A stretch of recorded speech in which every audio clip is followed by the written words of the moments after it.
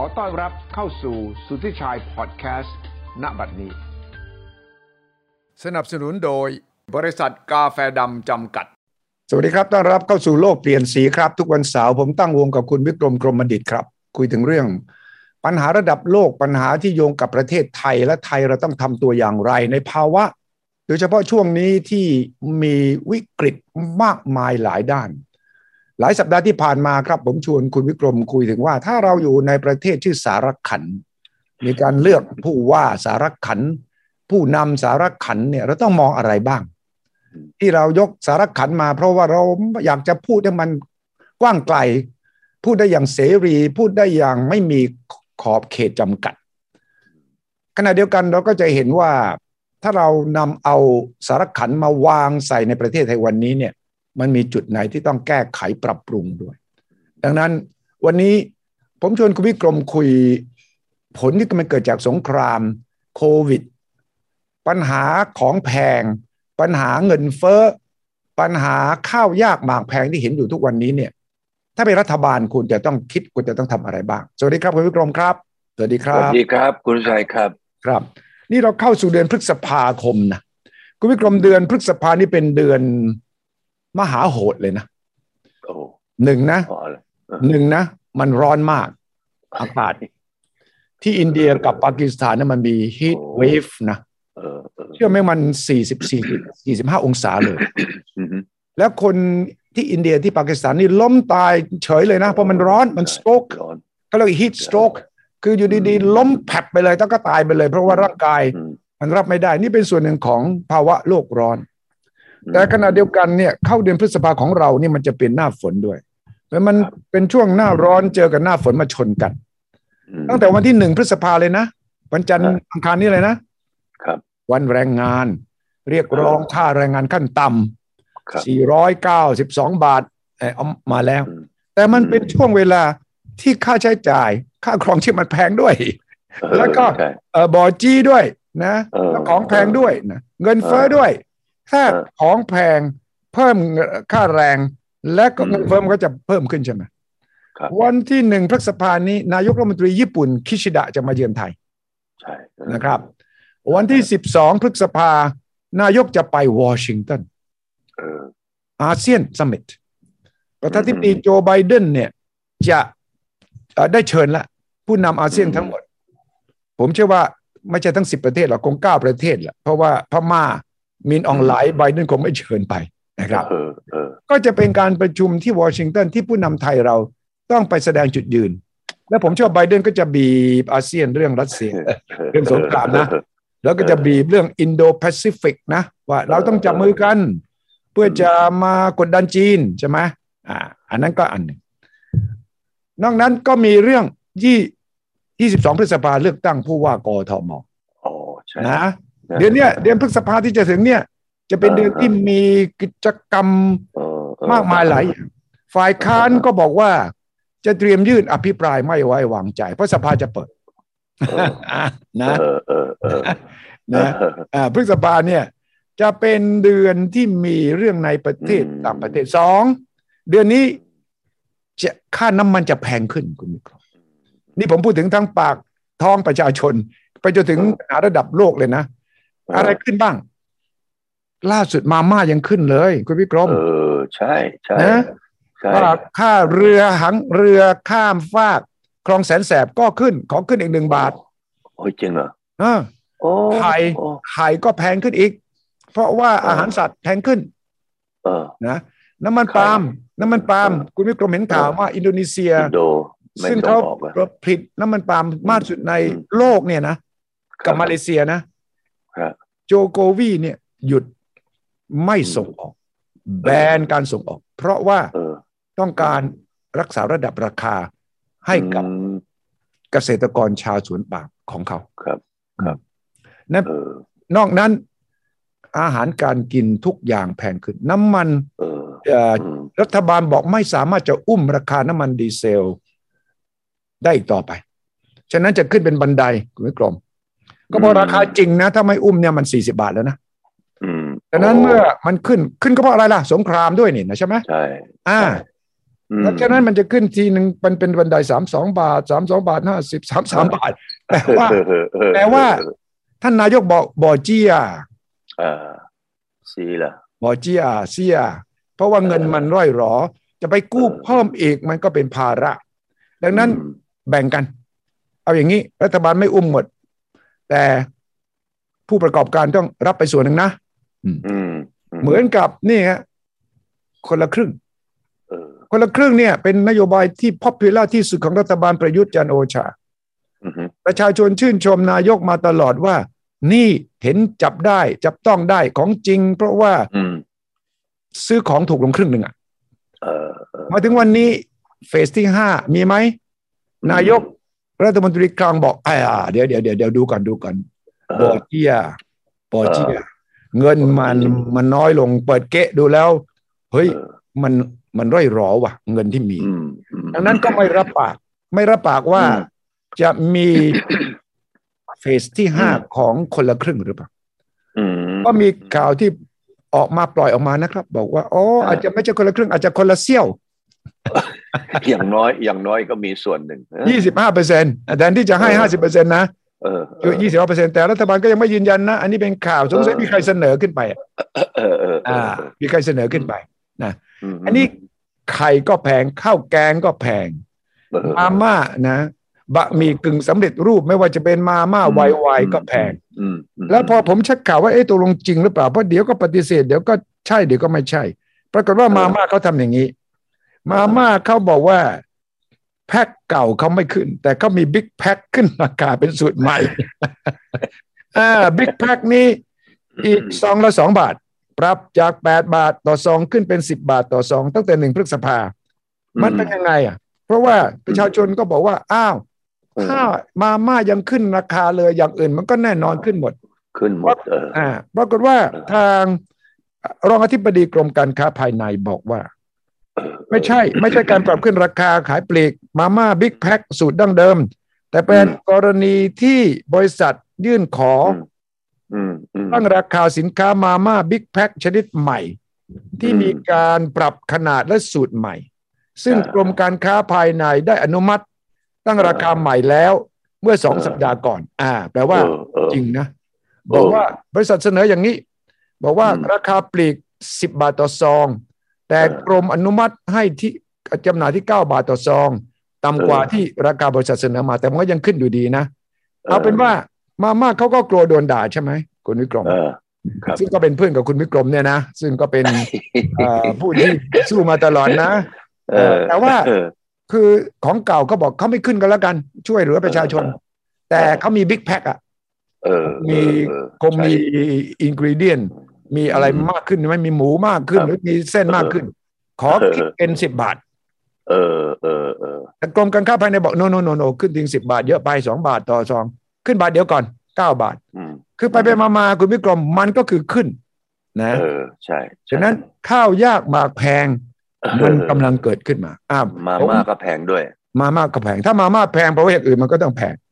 หมดใช่ไหมครับก๋วยเตี๋ยวถ้าเขาไม่ขึ้นราคาคุณก็จะมีลูกชิ้นน้อยลงเส้นน้อยลงใช่ไหมรักษาต้นทุนลูกชิ้นปิ้งราคาเท่าเดิมถ้าคุณขึ้นชาวบ้านก็บอกไม่ซื้อไม่เป็นไรราคาเท่าเดิมลูกชิ้นน้อยลงจาก8 ลูกเป็น6 ลูกอย่างเงี้ยมันก็ต้องขึ้นฉะนั้นผมจึงชวนคุณวิกรมบอกนี่ท่านนายกสารขัน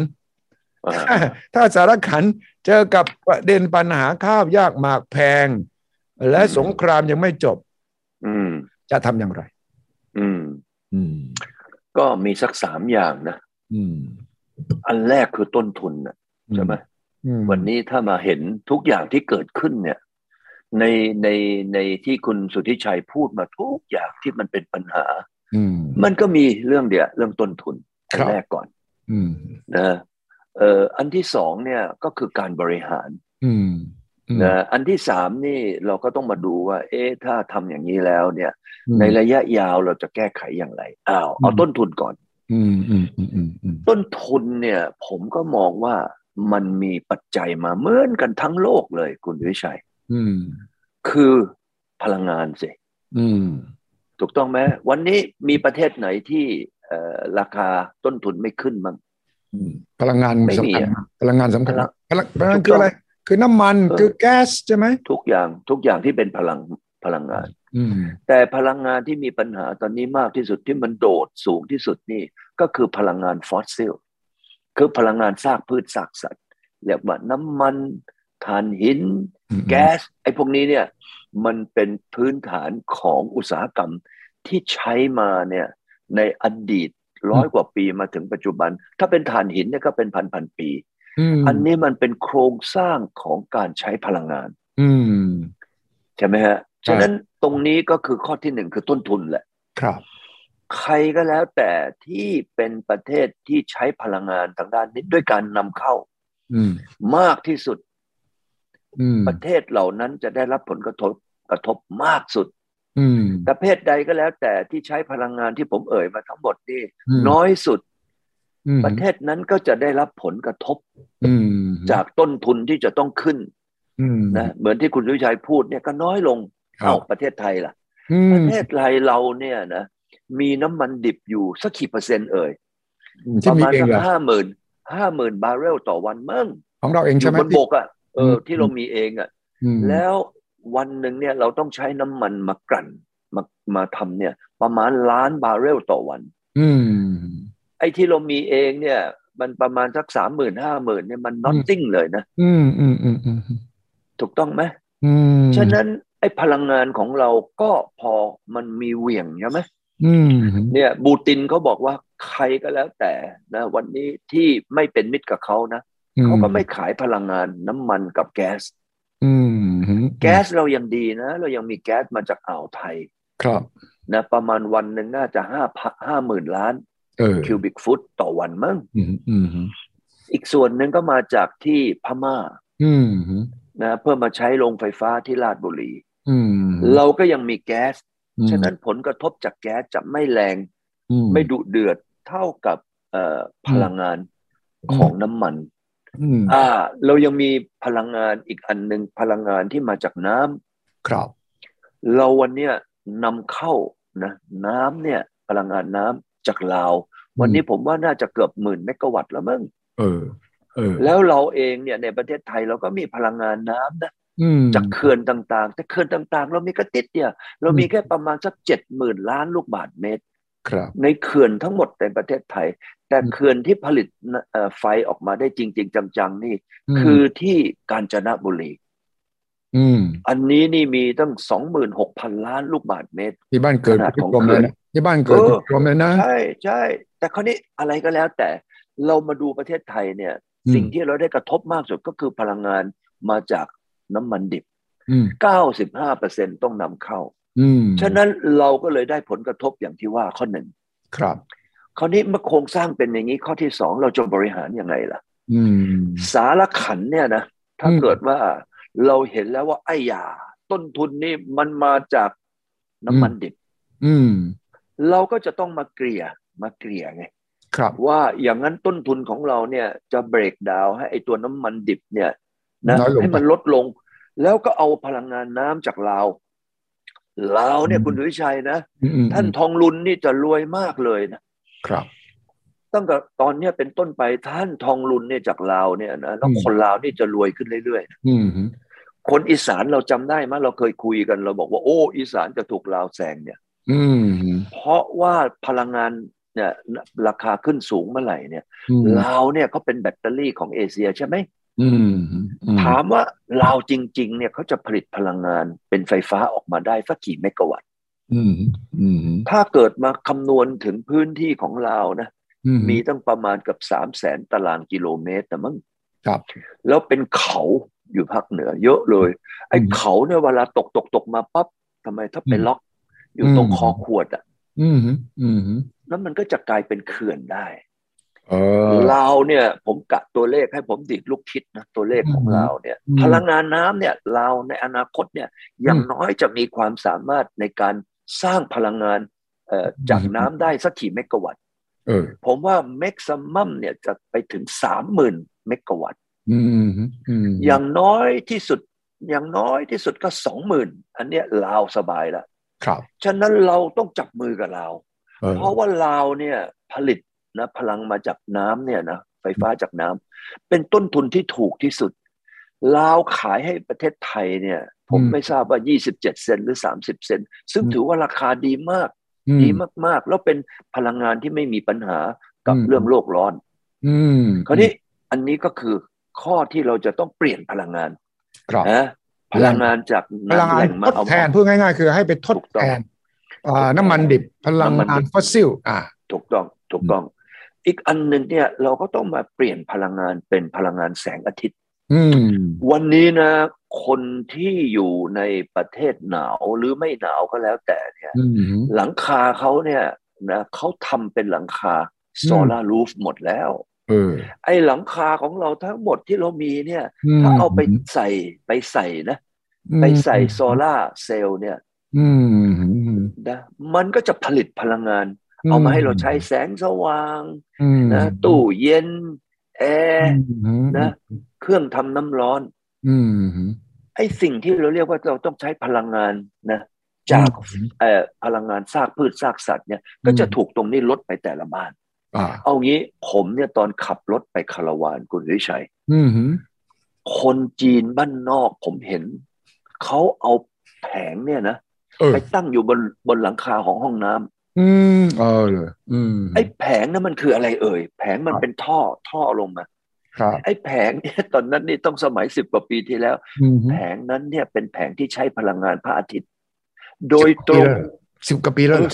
จีนเขาเริ่มขนาดนั้นแล้วนี่ชนบทของจีนใช่ไหมที่คุณวิกรมใช่เป็นแทบจะทุกบ้าน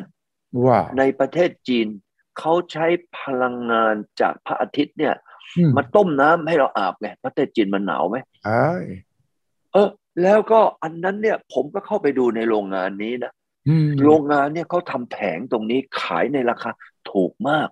เพราะรัฐบาลเขาซับซิไดซ์แน่นอนรัฐบาลก็เป็นผู้ริเริ่มใช่เช่นบอกว่าราคา100 บาทรัฐบาลเนี่ยจะให้ BOI สิทธิพิเศษ เฮ้ยไอโรงงานนี้หรือทำไอสินค้าแบบนี้หรือไม่ต้องเสียภาษีทำให้ไอเครื่องทำน้ำร้อนที่เป็นแผงเนี่ยอยู่ตากแดดเนี่ยนะมากขายชาวบ้านได้ต้นทุนลดลงข้อหนึ่งอันที่สองชาวบ้านสมมติคุณวิชัยนี่เป็นอาเจกอาแปะอยู่แถวเมืองจีนอ้วอยากจะใช้ตรงนี้อ้วจะติดตั้งตรงนี้ปรากฏว่าไม่มีเงินรัฐบาลบอกเอ้ยอ้วให้หรือเนี่ยนะกู้เงินแบบดอกเบี้ยต่ำเว้ยดอกเบี้ยต่ำแทนที่จะบอกว่าราคา100 บาทต้องบวกดอกเบี้ยไม่เป็นไรสมมติ 5% หรือ 10% ไม่เป็นไร100 บาทบวก 1% คุณวิชัยก็สามารถที่จะผ่อนได้ใช่การที่แล้วคุณไม่มีเสียภาษีเดี๋ยวผมกำลังคิดต่อก่อนที่จะลืมคือว่าคุณทำอย่างนี้เสร็จแล้วค่าใช้จ่ายไฟฟ้าคุณก็ลดลงไปในตัวด้วยไงใช่ดังนั้นมันได้ทั้งหนึ่งรัฐบาลไปอุ้มฝ่ายผู้ผลิตไม่เสียภาษี2สนับสนุนให้ชาวบ้านไปกู้เงินราคาใช้ผ่อนส่งเดียวกันค่าใช้จ่ายไฟฟ้าบ้านผมก็ลดน้อยลงฉะนั้นเพราะตังค์ที่ผมเซฟได้อะไปจ่ายดอกเบี้ยแล้วก็ไปลงทุนตรงนี้ได้ใช่ป่ะมันมี3ทางเลยนะถ้ารัฐบาลคิดถูกคิดเป็นเนี่ยมันก็เฮ้ยเห็นทางออกคือวันนี้รัฐบาลจีนเนี่ยเขามองว่าการที่จะลดภาระของประเทศก็คือต้องไปทำให้ชาวบ้านเนี่ยลดการใช้ไฟไง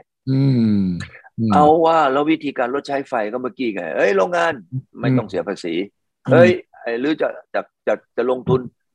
เสียดอกเบี้ยต่ำอันที่3อีกอันหนึ่งนั่นมันเรื่องเมื่อ13 ปีที่แล้ววันนี้เขาก็ให้บอกหรือหลังคาหรือเนี่ยวางไว้เฉยๆทำอะไร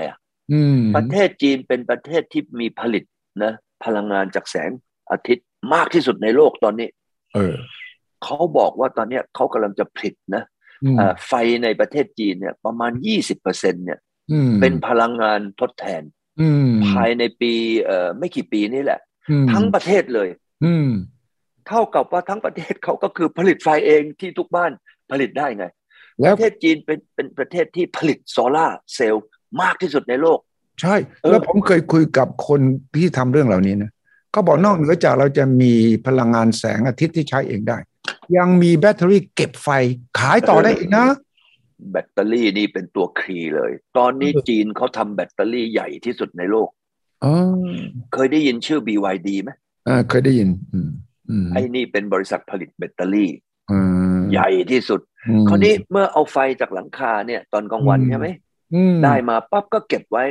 ในตอนกลางคืนและรถมันก็จะมีไอ้แบตเตอรี่ด้วยใช่ไหมรถเราอ่ะถูกต้องเอารถเราก็ไปเสียบนะไปเสียบไอ้แบตเนี่ย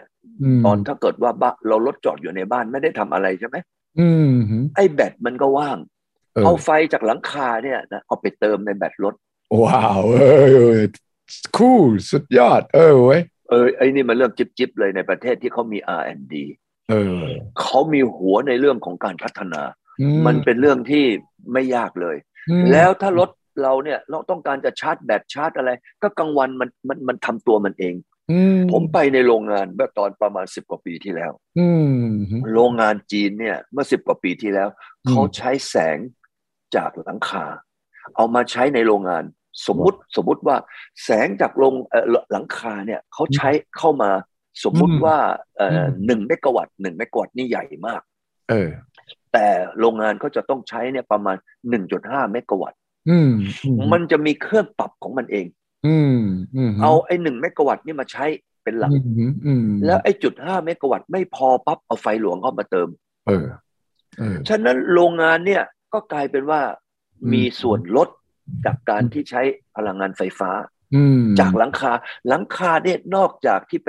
กันแดดแล้วทำอะไรอีกไหมไม่ได้ทำอะไรละไม่ทำวันนี้มาผลิตไฟฟ้าคราวนี้ผลิตไฟฟ้าแล้วมันเกิดอะไรขึ้นครับ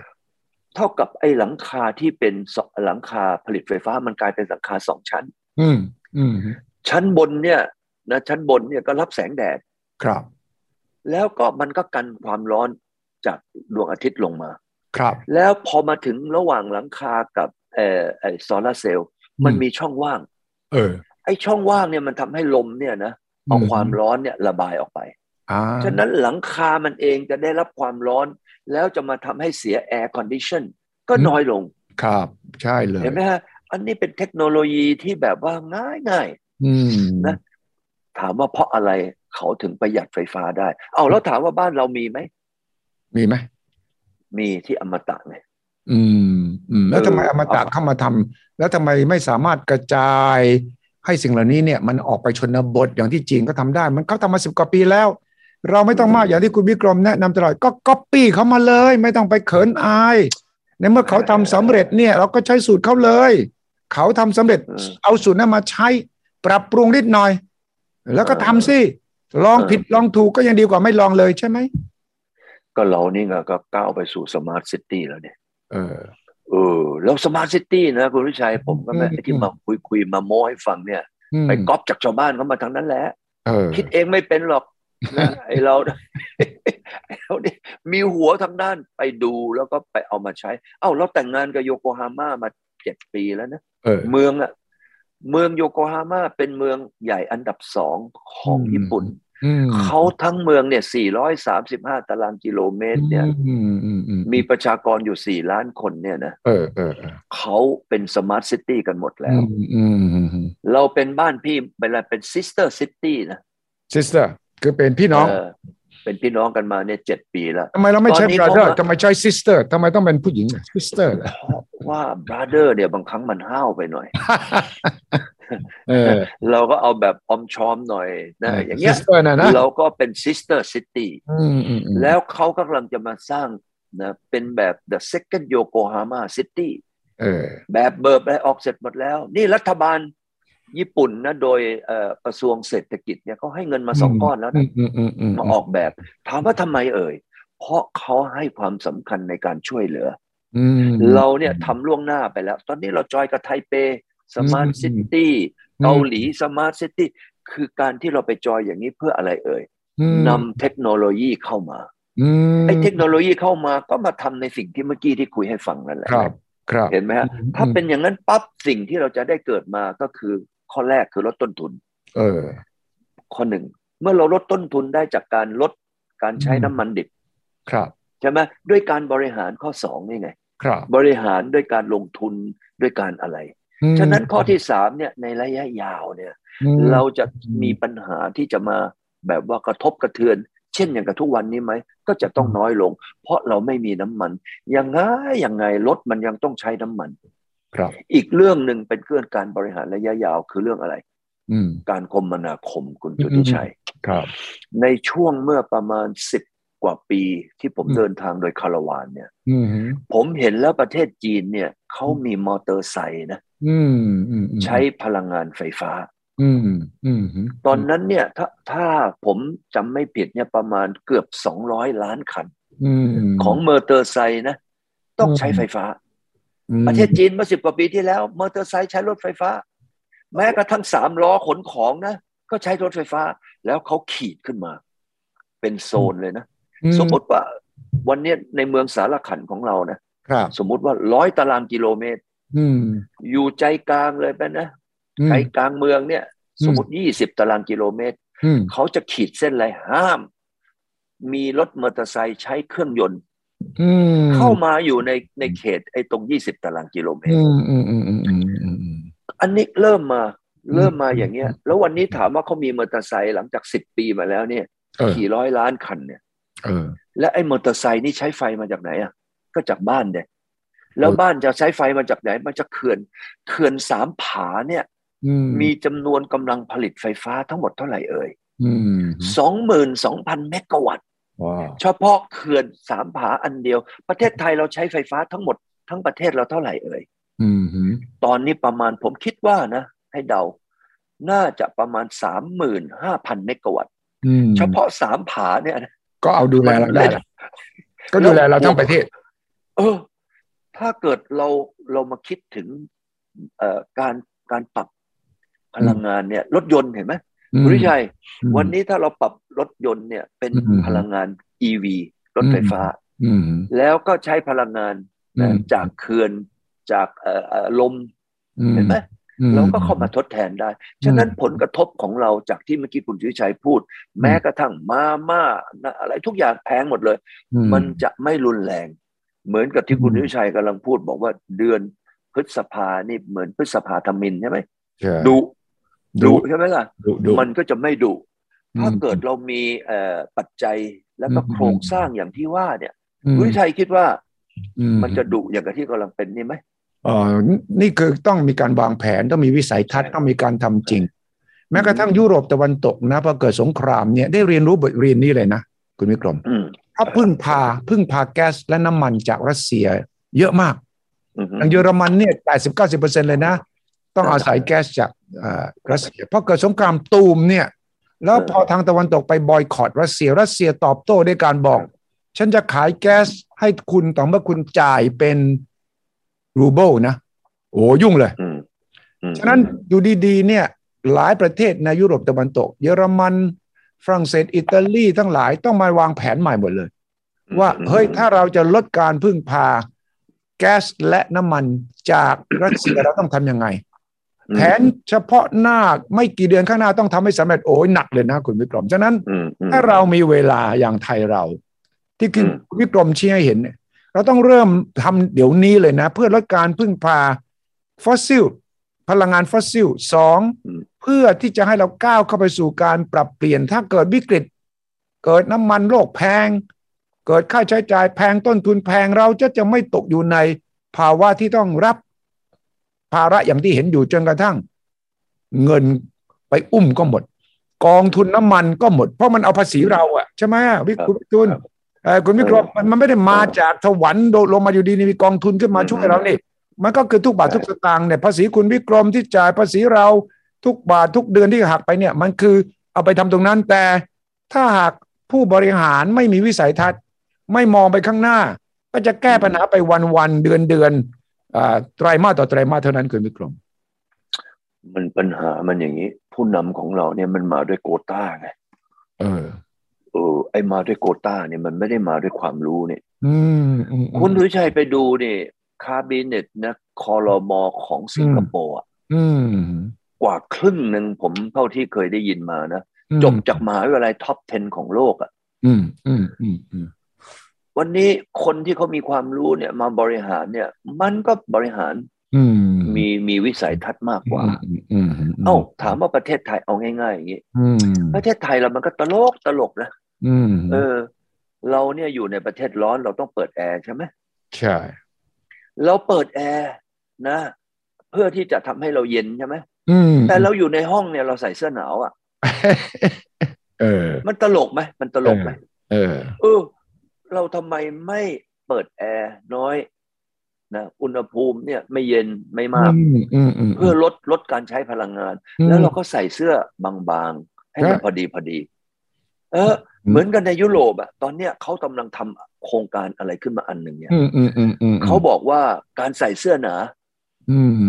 นะแล้วก็เปิดไอฮีเตอร์ลดลงกับเราเห็นฝรั่งไหมทำเป็นแบบบางคนเนี่ยอวดรวยไงพวกใส่เสื้อแขนสั้นในขณะที่ข้างนอกเนี่ยอุณหภูมิติดลบแล้วก็ต้นทุนสูงไหมล่ะเขาตอนนี้ไม่เขาบอกว่าลดไอฮีเตอร์ลงให้น้อยที่สุดแล้วก็ใส่เสื้อหนาวใส่ถุงเท้าใส่ถุงมือใส่ถุงมือคนที่เขาทำงานนะเขาใส่ถุงมือตัดข้อมือคุณสุชัยผมไม่ทราบคนไทยเราเนี่ยไม่ค่อยนั่นผมเนี่ยทำงานเนี่ยนะผมไม่มีปัญหาเลยในหน้าหนาวนะไอ้ถุงมือของผมเนี่ยเป็นถุงมือที่ข้อนิ้วของเราข้อสุดท้ายอ่ะมันจะโผล่มาผมก็ทำงานได้โดยมีถุงมือเห็นไหมเขียนหนังสือทำอะไรต่ออะไรฉะนั้นการบริหารตัวเองด้วยการใช้พลังงานลดลงแล้วก็ปรับตัวด้วยการแต่งตัวให้เหมาะสมไอ้อันนั้นเนี่ยมันจะทำให้ผมเชื่อเลยถ้าประเทศไทยเราตอนนี้นะเอางี้เลยวันนี้นะทำแบบที่ว่าเนี่ยใส่เสื้อให้บางที่สุดแล้วก็เปิดแอร์ให้น้อยที่สุดคุณวิชัยคิดว่าเราจะประหยัดมันจะลดไปเยอะเลยนะคราวนี้ถามว่าจะทำยังไงถามว่าจะทำยังไงกรมประชาสัมพันธ์สื่อของรัฐจะต้องมาทำคลิปพวกนี้ในการที่เราจะต้องมีข้อเปรียบเทียบเช่นยกตัวอย่าง1 คนในญี่ปุ่น1 คนในสิงคโปร์1 คนในสวิตเซอร์แลนด์เขาจะใช้พลังงานนะขี่หน่วยต่อหัวต่อวันแล้วเอามาเปรียบเทียบกันเฮ้ยแล้วทำไมคนไทย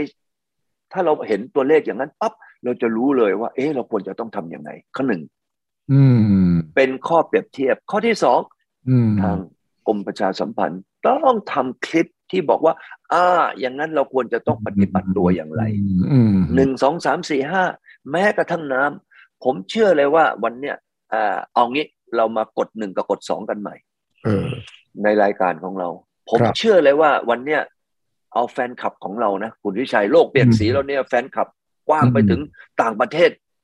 ไปมากขึ้นแล้วนะคุณวิชัยรู้ไหมว่าโง่ให้คุณวิชัยนี่ตอนนี้ไปเกือบทั่วโลกแล้วนะครับใครที่มีมือถืออยู่ส่วนไหนของโลกก็ดูเราได้มันอย่างนี้วันนี้ถ้าสมมุติเราบอกว่าเรามาดูนะว่าตอนเนี้ยถ้าเราเอาไอ้สิ่งที่เรากำลังบอกว่าแฟนคลับของเราข้อหนึ่งผมถามนะแฟนคลับของเราแปรงฟันแล้วเปิดก๊อกน้ำมีเยอะไหมถ้าใครที่เปิดก๊อกน้ำแบบนั้นช่วยกด1ใครที่ไม่ได้กดก๊อกคือหมายความว่าแปรงไปด้วยแล้วปล่อยน้ำไปใครที่ไม่ได้ทำอันนั้นกด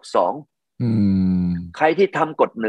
1คุณวิชัยคิดว่าอันนั้นมันเปลืองไหมอันนั้นเปลืองไหมเปลืองแน่เราแปรงฟันนะกำลังแปรงอยู่แต่ก๊อกน้ำมีเยอะเลยยังเปิดอยู่ไปเปิดทำอะไรอันที่2ยกตัวอย่างคุณวิชัยเห็นไหมว่าบางคนนี่กลัวผีนะใช่ในบ้านเนี่ยทั้งสนามทั้งในบ้านจะต้องเปิดไฟไว้หมดเลยในขณะที่ในห้องก็ไม่มีคนอยู่ในสนามก็ไม่มีคนอยู่เพราะอะไรเพราะเมื่อก่อนเด็กๆกลัวผีกลัวมาตอนแก่แล้วก็ยังจะเปิดไฟถามว่าตรงนั้นเนี่ยไปทำเพื่ออะไรมีประโยชน์อะไรไหมบ้านผมเนี่ยผมจะเปิดไฟอยู่ที่นั่นนะประมาณดวงเดียวขนาดผมมีสตังค์พอสมควรแล้วเพราะอะไรคุณวิชัยเพราะผมจะเปิดไฟเฉพาะในส่วนที่ผมจะใช้ใช่แล้วในส่วนที่ผมไม่ใช้ผมไปเปิดไว้ทำอะไร เห็นไหมครับฉะนั้นตัวอย่างนี้มันเป็นหน้าที่ของรัฐบาลเป็นหน้าที่ของกรมประชาสัมพันธ์เนี่ยจะต้องมาทำตรงนี้กรมประชาสัมพันธ์บอกไอ้ยาถ้าจะให้ผมไปทำอะไรตั้งเยอะแยะงี้งบก็ไม่มีก็รัฐบาลก็ต้องมาคิดเลยว่าอันเนี้ยมันเป็นประโยชน์ไหมถ้าเป็นประโยชน์ก็กรมประชาก็ไปทำเป็นคลิปแล้วก็ให้คนน่าสนใจอย่างเงี้ยคุณวิชัยคิดว่าเราสามารถจะลดพลังงานทันทีเลยไหมทันทีเพราะว่าเปลี่ยนพฤติกรรมของคนเท่านั้นเองพฤติกรรมของคนเนี่ยคือแก้นิสัยเดิมซึ่งก็จะโทษประชาชนก็ไม่ได้เพราะมันเคยชินอย่างนั้นแต่ถ้ามีข้อมูลมีการเตือนมีการอธิบายเล่าเนี่ยผ่านคลิปง่ายๆทุกคนอยู่ในมือถือรับรู้มันก็จะทำให้ช่วยกันประหยัดได้อย่างมีผลทันทีและประชาชนก็จะร่วมมือเพราะว่ามันช่วยชาติมันช่วยตัวเราเองมันช่วยแก้ปัญหาทั้งหมดเนี่ยมันต้องสร้างความรู้สึกร่วมตรงนี้ด้วยนะคุณวิกรมเมื่อกี้เราพูดถึงว่าหลักการในภาคปฏิบัติเนี่ยคุณวิชัยเห็นด้วยไหมว่าอะไรก็แล้วแต่ที่ประหยัดพลังงานอะไรก็แล้วแต่ที่จะส่งเสริมให้เรามีความมั่นคงเช่นอย่างกับจีนไอโรงงานที่ทำให้เกี่ยวกับเรื่องประหยัดเนี่ยรัฐบาลให้ BOI ไม่ต้องเสียภาษีอันที่สองเราชาวบ้านเนี่ยที่จะซื้อจะมาใช้เฮ้ยดอกเบี้ยถูกอันนี้คุณวิชัยคิดว่าประเทศไทยทำได้เลยไหมได้เลยไหมนะวันนี้ถามว่ารัฐบาลจะต้องใช้โน้ตฮาวอะไรไหมไม่มีเลยให้ BOI มันทุกอย่างเลยในอะไรก็แล้วแต่ที่เป็นเรื่องอย่างกับประเทศจีนแล้วถามว่าอย่างเงี้ยถ้าเราจะทำนะเราทำยังไงเอ่ยเราขอร้องให้ประเทศจีนนะส่งคนที่ชำนาญการด้านนี้ที่เขาทำมาเป็น10 ปีแล้วเราขอร้องให้เขาส่งทีมงานพวกนี้มา1 ทีมมาช่วยเราบริหารเราก็จะทำงานได้คล่องตัวเร็วขึ้นแม่นขึ้นไหมแล้วถามว่าถ้าเกิดเราขอร้องประเทศจีนจัดมาเนี่ยสัก10 ทีมก็ได้ถามว่าประเทศจีนยินดีหรือเปล่าคุณวิชัยคิดว่าประเทศจีนเขาจะไม่ช่วยเหลือหรือเขาหวังอะไรไหม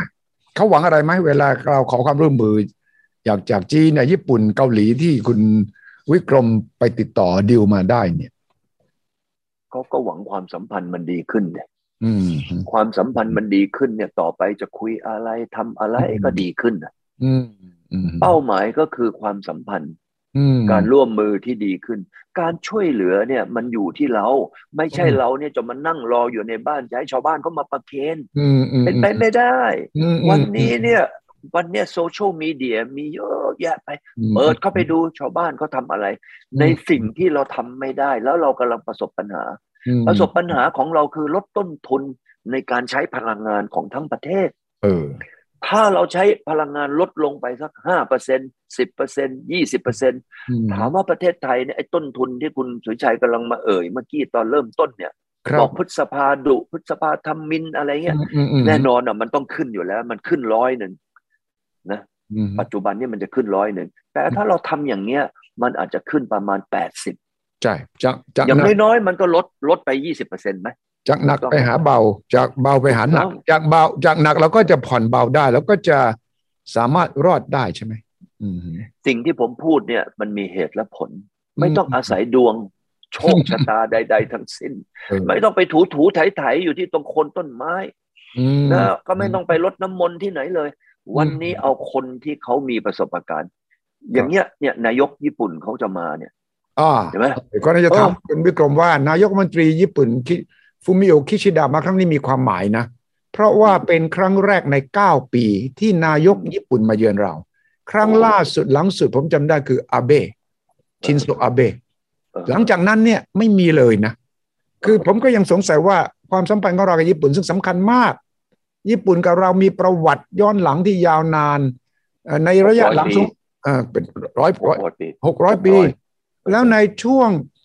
ของการสร้างอุตสาหกรรมอีสเทิร์นซีบอร์ดนั้นญี่ปุ่นมาทำให้เรานะผมจำได้ว่าผมไปทำข่าวตอนนั้นเนี่ยเลขาธิการของสภาพัฒน์นี่คือดร.สนออุณากู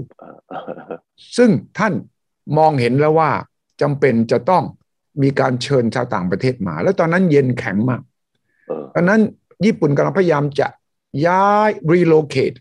การลงทุนไปต่างประเทศเพราะเย็นแข็ง เพื่อจะไปผลิตที่อื่นเพื่อจะไปส่งกลับไปที่อเมริกาเพื่อที่จะยังแข่งขันได้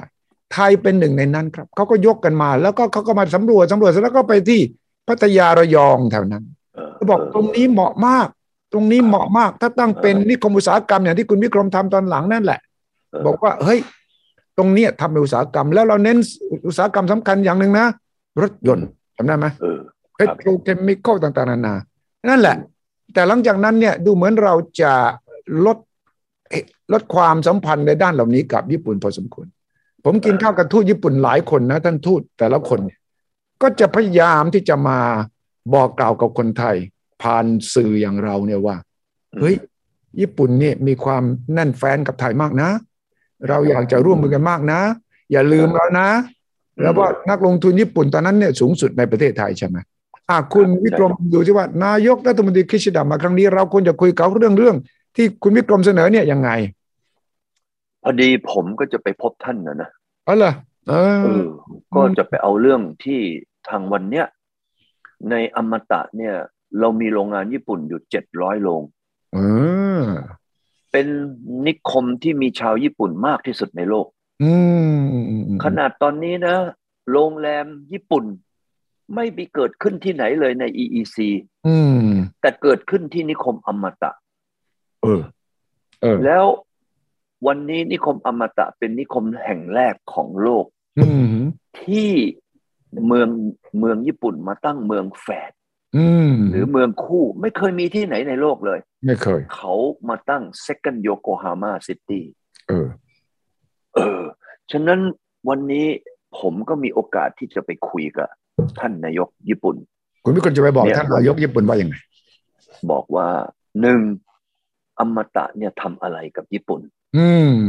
2เนี่ยอมตะมองในอนาคตว่าเราจะร่วมมือกับญี่ปุ่นยังไงในประเทศไทยและในภูมิภาคลุ่มแม่น้ำโขงญี่ปุ่นจะใช้ไทยเนี่ยเขาเรียกว่าเป็นinternational headquarter ได้ยังไงทั้งด้านของการลงทุนทั้งด้านการเงินทั้งด้านของเทคโนโลยีเราเนี่ยนะเอาวงเวียนกลางเนี่ย1 ชั่วโมงบินเนี่ยครึ่งวงเวียนเนี่ยนะมันไป cover มันไปถึงทุกเมืองนะหลวงของในประเทศในลุ่มแม่น้ำโขงประเทศไทยเนี่ยเป็นศูนย์กลาง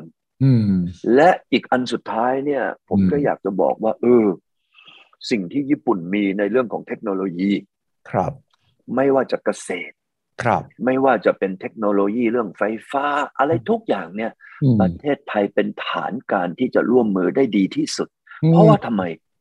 เพราะว่าประเทศไทยกับญี่ปุ่นเนี่ยมีความสัมพันธ์กันตั้งแต่สมัยเกาะริวกิวนะตอนนั้นเนี่ยจักรพรรดิอะไรโตผมก็ลืมไปแล้วนะเนี่ยมาประเทศไทยยังไงไม่ใช่จักรพรรดินะนักธุรกิจมาเขามาซื้อนะไอ้พวกของที่เกี่ยวกับของป่าในประเทศไทยประเทศไทยสั่งซื้ออะไรจากญี่ปุ่นเหล็กกล้าไงมีดซามูไรไงแล้วก็ไอ้เรื่องซิลค์ญี่ปุ่นสมัยนั้นถึงสมัยนี้ผมถามว่า600 ปีเนี่ยญี่ปุ่นกับไทยมีอะไรคอนฟลิกต์กันไหมไม่มีความขัดแย้งไม่มีความขัดแย้งเลยแล้วถามว่าคนญี่ปุ่นอยู่ในประเทศไทยตอนนี้เนี่ยใหญ่ที่สุดนี่คืออะไรหอการค้าญี่ปุ่นเป็นหอการค้าใหญ่ที่สุดในโลกแล้วโรงเรียนที่เมืองไทยเนี่ยนะใหญ่ที่สุดในโลกแล้วโรงเรียนญี่ปุ่นเนี่ยนะเนี่ยโรงเรียนญี่ปุ่นนี่ใหญ่ที่สุดในโลกอีกเรามีนิคมญี่ปุ่นที่มีคนญี่ปุ่นอยู่ที่ในนิคมเดียวใหญ่ที่สุดในโลกอีกที่อมตะเห็นไหมฉะนั้นวันนี้ในเมื่อญี่ปุ่นเนี่ยมีความสัมพันธ์กับเราที่ดีแต่เหตุไฉนใดเล่า9 ปีไม่มีนายกมาเลยแล้วที่สำคัญคือนายกซูกะคราวที่แล้วพอเป็นปุ๊บไปเวียดนามเลยเห็นไหมแล้ววันเนี้ยในขณะที่เรามีเงื่อนไขที่ดีที่สุดไม่มีใครดีเท่ากับเราเหตุไฉนใดเราทำไมถึงไม่มีความสัมพันธ์ตอนนี้คนญี่ปุ่นไปลงทุนในเวียดนามมากกว่าไทยน่าจะสัก2 เท่าถามว่ามันตลกไหมมันเกิดอะไรขึ้นวันนี้นะไม่ว่าจะท่าเรือน้ำลึกสนามบิน เก่าและใหม่โรงไฟฟ้านะเก่าและใหม่หรือรถไฟฟ้ารัฐบาลญี่ปุ่นให้ ODA หมดเลย ODA คือ Overseas Development Assistance คือเงินดอกเบี้ยต่ำใช่ไหมเงินช่วยเหลือเทียบถามว่าเมื่อรัฐบาลญี่ปุ่นช่วยเวียดนามขนาดนั้นคนนักลงทุนญี่ปุ่นก็เกิดอารมณ์ร่วมสิอารมณ์ร่วมเขาก็มาอย่างไงรัฐบาลไปคนญี่ปุ่นก็ไปกันใช่ตอนนี้เนี่ยทำให้เวียดนามซึ่งเดิมทีนี่ล้าหลังประเทศไทยมากเหลือเกินย้อนกลับไป4 ปีที่ผ่านมานี่เวียดนามมีเม็ดเงินจากต่างประเทศนะเฉลี่ยมาถึงวันนี้วินาทีนี้เนี่ยเฉลี่ยแล้วมีมากกว่าประเทศไทยประมาณ3 เท่าในเมื่อเม็ดเงินจากต่างประเทศลงทุนในเวียดนามมากกว่าในไทย3 เท่าสิ่งที่มันเกิดขึ้นคืออะไร1นำเข้าเครื่องจักรวัตถุดิบเยอะมากเมื่อมาผลิตเสร็จมันก็เกิดการส่งออกใช่ไหมเม็ดเงินการส่งออกตอนนี้เขาเรียกว่า total trade ตอนนี้เวียดนามมากกว่าไทยผมว่าน่าจะอย่างน้อย 25%เพราะอะไรเพราะว่าต่างชาติไปลงทุนไงแล้วหนึ่งในนั้นก็คือญี่ปุ่นและงวดนี้นายกญี่ปุ่นนี่เขาก็ไปที่เวียดนามก่อนใช่ไหมแล้วไปอินโดครับใช่หรือเปล่าใช่เพราะอะไรเขาถึงให้ความสำคัญเวียดนามมากในขณะที่ประเทศไทยมีความสัมพันธ์600 ปีเพราะอะไรเพราะว่าโอกาสการทำหากินโอกาสการลงทุนมีสูงกว่าในไทยแล้วง่ายๆเลยแล้วอย่าไปมองว่าเรารู้จักกันรักใคร่กันแต่ค่ะเดียวกันเหมือนกับเรามีเพื่อนเพื่อนเราคนนี้นะรู้จักกันมายาวนานเลยแต่เพื่อนคนนี้เฉยว่ะเพื่อนคนนี้เราชวนไปทำอะไรก็เฉยว่ะแต่เพื่อนอีกคนนึงนะถึงแม้ว่าแต่ก่อนนี้เขาอ่อนแอกว่านะเฮ้ยไปถึงปั๊บต้อนรับขับสู้มาเสนอแผนบอกว่าเฮ้ยเราอยากทำอย่างนั้นอย่างนี้อยู่จะมาทำร่วมกับเราไหมแน่นอนเราก็ต้องไปคบหากับไอ้เพื่อนคนที่มันคึกคักมีชีวิตชีวากระตือรือร้นกว่าส่วนไอ้เพื่อนเก่าเนี่ยที่มันเฉยเนี่ยเหมือนกับว่ามันมีปัญหาเนี่ยเราก็บอกก็มาเยี่ยมบ้างนะมาจิบกาแฟนะแต่ว่าเรื่องธุรกิจเซงลี่เหรอหรือไม่ค่อยทันแล้ววะเฮ้ยนะเราก็ไม่ว่าอะไรนะเพราะเราไปคบหากับเพื่อนอีกคนหนึ่งแล้วก็อีกเพื่อนอีกคนหนึ่งนะอินโดนะเขาก็ตื่นรือร้นมากแล้วเขาตลาดเขาใหญ่ประชากรเขาตั้ง200-300 ล้านฉะนั้นโอกาสตรงนั้นมีเยอะเลยไอ้ก็จะไปทำธุรกิจเขาแต่ไอ้จะมาจิบกาแฟกับยูนะจิบเสร็จแล้วไอ้ก็ไปบายใช่หรือไม่สารขันเป็นอย่างนั้นหรือไม่มันน่าเป็นห่วงอยู่เรื่องหนึ่งนะทำไมนายกญี่ปุ่นเนี่ยเข็ดหรืออาจจะไม่มามันมีเรื่องอยู่1 เรื่องคือเรื่องอะไรเลยเรื่องอะไรเราขึ้นค่าแรงจาก200 บาทเป็น300 บาทภายในช่วงข้ามคืนใช่หรือไม่ในประเทศไทยเรานักลงทุนเนี่ยเขาตกใจนะเฮ้ยขึ้นค่าแรงมันต้องขึ้นค่าอะไรแรงด้วยการเอาอะไรเอาเงินเฟ้อบวกด้วยต้นทุนดอกเบี้ยมันมีสูตรที่เป็นวิทยาศาสตร์อยู่ใช่ไหมใช่ไอ้นั่นเนี่ยอาจจะสัก5% 6%แต่เราขึ้นทีเดียว 50%ว้าวโรงงานที่เป็นโรงงานญี่ปุ่นที่ทำไมใช้แรงงานเยอะๆเจ๊งไหมทันทีเลยบวกกับเรื่องอะไรเมืองไทยเราทำไมถ้าเกิดมีปัญหาเดี๋ยวปิดถนนละปิดโรงงานละแล้วไปดูเวียดนามมีไหมไอ้ที่ปิดถนนปิดโรงงานน่ะคุณสุริชัยตั้งแต่ทำข่าวมาเห็นไหมมีน้อยมากอันนี้เขาก็กลัวไหมเขาก็ไปเวียดนามอีกอันหนึ่งบิลเกตเนี่ยรัฐบาลเวียดนามไปเชิญเขาเลยนะไม่ต้องมานั่งรอคือรัฐบาลไทยกับคนไทยเนี่ยเป็นประเภทอัวเนี่ยจะเหนียมอายอัวจะต้องวางตัวเขินจะต้องไปเชิญหรืออะไรต่ออะไรเนี่ยฟอร์มเยอะกลัวเสียหน้ากลัวเขาเซโนกลัวเขาบอกนี่สนิทกับมหาเทไม่ใช่เหรอเห็นไปสัมภาษณ์นี่โอ้โหอย่างกับเป็นพี่กับน้องกันเลยใช่ไหมไปถามที่มหาเทเนี่ยเขาทำอะไรกับพวกเท่าแก่ใหญ่ๆอย่างกับบิลเกตหรืออะไรไปน็อกประตูไปน็อกไปเลยน็อกประตูเรียกเชิญมาเฮ้ยเรื่องมาที่นี่อยากจะทำอะไรมาคุยกันเดี๋ยวเปิดทางให้รัฐบาลเวียดนามเชิญบิลเกตบอกท่านบิลเกตท่านมาช่วยมองเวียดนามแล้วขอคำแนะนำหน่อยพอมาปุ๊บจัดงานวันหนึ่งให้บิลเกตไปพูดกับนักเรียนที่มหาวิทยาลัยฮานอยคราวนี้ห้องประชุมเนี่ยคือมหาวิทยาลัยฮานอยแต่รัฐบาลเวียดนามเอาเด็กครีมของมหาวิทยาลัยอื่นมาด้วยเลือกมาเลย ใส่เข้าไปในนั้นเอาหัวกะทิทั่วประเทศส่งมาซัดบิลเกตซักให้เต็มที่ถามเฮียบิลเนี่ยนะอีก็เหมือนเฮียหยุ่นเนี่ยแหละเวลาไปพูดเนี่ยโอ้ยเกิดอารมณ์เฮ้ยวัวพูดนะปรากฏว่าไอ้นักเรียนนี่มันมองจ้องตาเขม็งเลยพูดผ่านไป1 ชั่วโมงไม่มีใครหาวไม่มีใครกระพริบตาไม่สายตาของเด็กรุ่นใหม่ของเวียดนามเนี่ยตาโพลงอยากเป็นแบบบิลเกตส์อยากจะฟังเคล็ดลับอยากจะรู้ว่าอนาคตของพวกเขาเนี่ยที่จะเป็นแบบบิลเกตส์มีแค่ไหนฉะนั้นถามรายละเอียดมากเลยใช่ไหมเขาอยากจะรวยแบบบิลเกตส์คือบอกว่าไปงวดนี้งานนี้อ้วจะต้องไปขอรัศมีบิลเกตส์เนี่ยมาเพื่อจะทำให้อ้วมีเฮ้าควงเพราะนี่ปรากฏว่าบิลเกตส์นี่โอ้โหไอเด็กพวกนี้นี่มันตั้งใจฟังข้อหนึ่งนะพอบอกเอ้าไหนอ้วใครอยากจะถามอ้วจะตอบโอ้โหมันยกมือกันทั้งห้องเลยบิลเกตตาลายเลยเอ้ยทำไมไอ้พวกนี้เองพูดภาษาอังกฤษได้ยังไงวะในเมื่อเองเนี่ยนะไม่เคยเรียนเมืองนอกเลยไอ้เด็กพวกนี้นะมันกล้าแล้วมันพยายามเขียนโพไว้ก่อนแล้วมันก็อ่านตามโพที่มันเขียนนี่ไอ้ภาษาอังกฤษมันก็ดีขึ้นปีที่2บิลเกตชวนอาซอไปฟังอีกทีนึงว่าอาซอเนี่ยมีความรู้สึกเหมือนกันไหมเหมือนกันปีนั้นต่อมาบิลเกตให้เงิน100 ล้านเหรียญเปิดสถาบัน Microsoft ไปดูอินโดนีเซียถามว่าอินโดนีเซียเนี่ยทำไมญี่ปุ่นถึงให้ความสำคัญไม่ใช่เพราะว่าคนอินโดนีเซียเนี่ยนะมี250 ล้านคนพื้นที่อินโดนีเซียเนี่ยนะมีขนาดใหญ่กว่าประเทศไทยคือ 1.2 ล้านตารางกิโลเมตรไทย 510,000 เฮ้ยไม่ใช่เป็นเพราะวิโดโดคุณวิชัยรู้สึกไหมตั้งแต่วิโดโดขึ้นมาครองราช1ประท้วงหายหมดเลยใช่ป่ะหายหมดถามว่าเพราะอะไรเพราะวิโดโดเป็นคนถึงลูกถึงคนไปนั่งประชุมกับชาวบ้านเฮ้ยหรือมีปัญหาอะไรกับรัฐบาลหรือบอกมาวิโดโดไปนั่งกินข้าวกับพื้นแล้วฟังข้อเท็จจริงไม่ได้ไปฟังไอ้พวกข้าราชการมารายงานอันที่2วิโดโดเป็นนักธุรกิจส่งออกวิโดโดรู้เลยว่าถ้าจะพัฒนาอินโดนีเซียจะต้องมีเม็ดเงินในการลงทุนเข้ามาในอินโดนีเซียวิโดโดก็เปิดนโยบายเต็มที่เลยวันนี้โตโยต้าไปลงทุนรถในอินโดนีเซียแทนที่เดิมทีจะขยายในเมืองไทยเพราะอะไรเอ่ย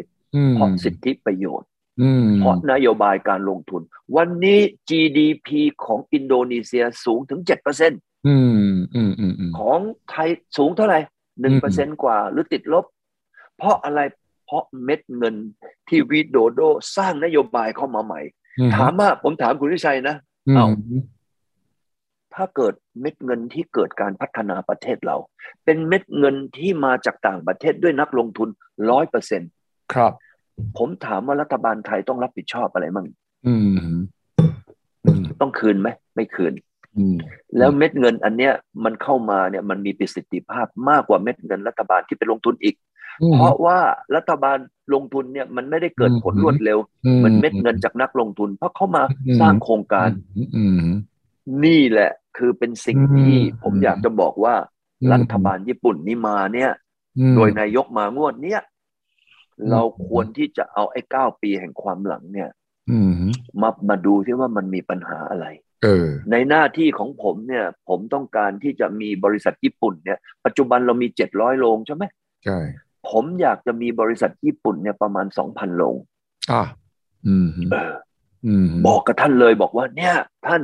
ผมอยากจะมีคนญี่ปุ่นมาลงทุน 2,000 โรงเพราะว่าอมตะเนี่ยมีความฝัน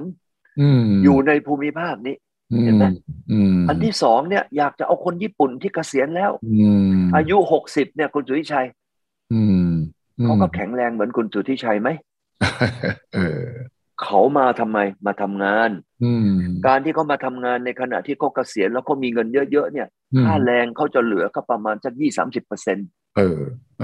เอาบริษัทเอาคนเหล่านี้มาช่วยบริษัทไทยที่เป็น SME นะ ให้เขามาช่วยบริหารช่วยอุ้มช่วยประคองช่วยสนับสนุนนะเขามาแนะนำอะไรหนึ่งวิธีการบริหารบริษัท SME ไทยถูกต้องไหมโดยอาศัยคนที่อายุ60อันที่สองเขามาช่วยอะไร Marketing เพราะเขามี Connection เขาก็ช่วยเราขายอันที่สามเขามาช่วยแก้ปัญหานะแล้วก็ช่วยลดต้นทุนคนญี่ปุ่นเป็นคนที่ลดต้นทุนเก่งที่สุดเอาเหรอคุณฤทัยคิดว่าอย่างเนี้ยคนญี่ปุ่นวันนี้เนี่ยมีประชากร120 ล้านคนมีประชากรที่เกษียณอายุเนี่ยจำนวน30 กว่าล้านคนไม่ต้องเอามาเยอะมากมายถึง30 ล้านคนเอามาแค่100,000 คนเอาคนที่อายุ60แล้วมีความรู้มาเลยรัฐบาลไทยมาเป็นเซ็นเตอร์แล้วก็รัฐบาลไทยก็ตั้งเหมือนกรมแรงงานเป็นกรมแรงงานของพวกไฮเทคโนโลยีจากญี่ปุ่นอันนี้สำคัญแล้วก็แนะนำให้กับพวก SME ในเมืองไทยแล้วก็รัฐบาลให้อันที่สองก็คือ work permit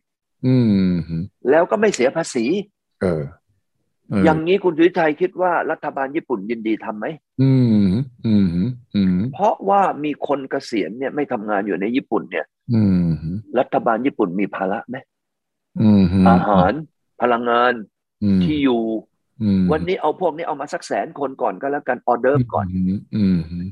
ถามว่าสังคมไทยอุตสาหกรรมไทย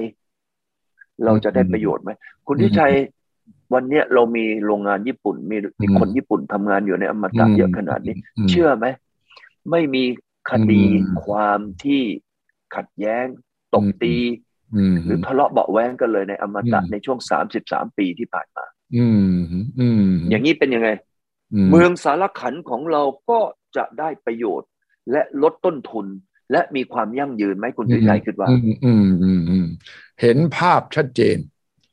แล้วผมยังมีคำถามในใจว่าทำไมนายกไม่ตั้งคุณวิกรมเป็นที่ปรึกษาไปคุยกับประเทศต่างๆไปคุยกับญี่ปุ่นกับจีนนะอเมริกา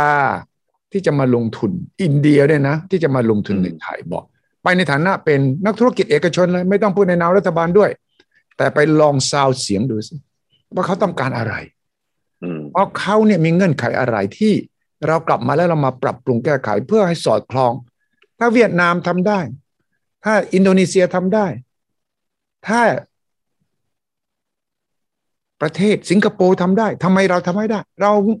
โง่กว่าเขาเหรอคนของเราไม่เก่งเหรอหรือว่าเราไม่มีความกล้าที่จะเปลี่ยนแปลงเหรอคุณมิคืออย่างนี้ขอให้นายกเนี่ยมาดูรายการเราก็พอแล้ว ไม่ต้องไปคิดอะไรไม่ต้องไปตั้งอะไรผมเนี่ยมาเอาอะไรกันเอายกตัวอย่างคุณที่จะตั้งข้อหนึ่งมาเนี่ยผมจะนะเสกให้ประเทศไทยเนี่ยนะมี GDP โตเกินกว่า 5% ภายใน1 ปีคุณที่ชัยเอามาดูรายการเรานะเราเอาสารขันเนี่ยเป็นโมเดล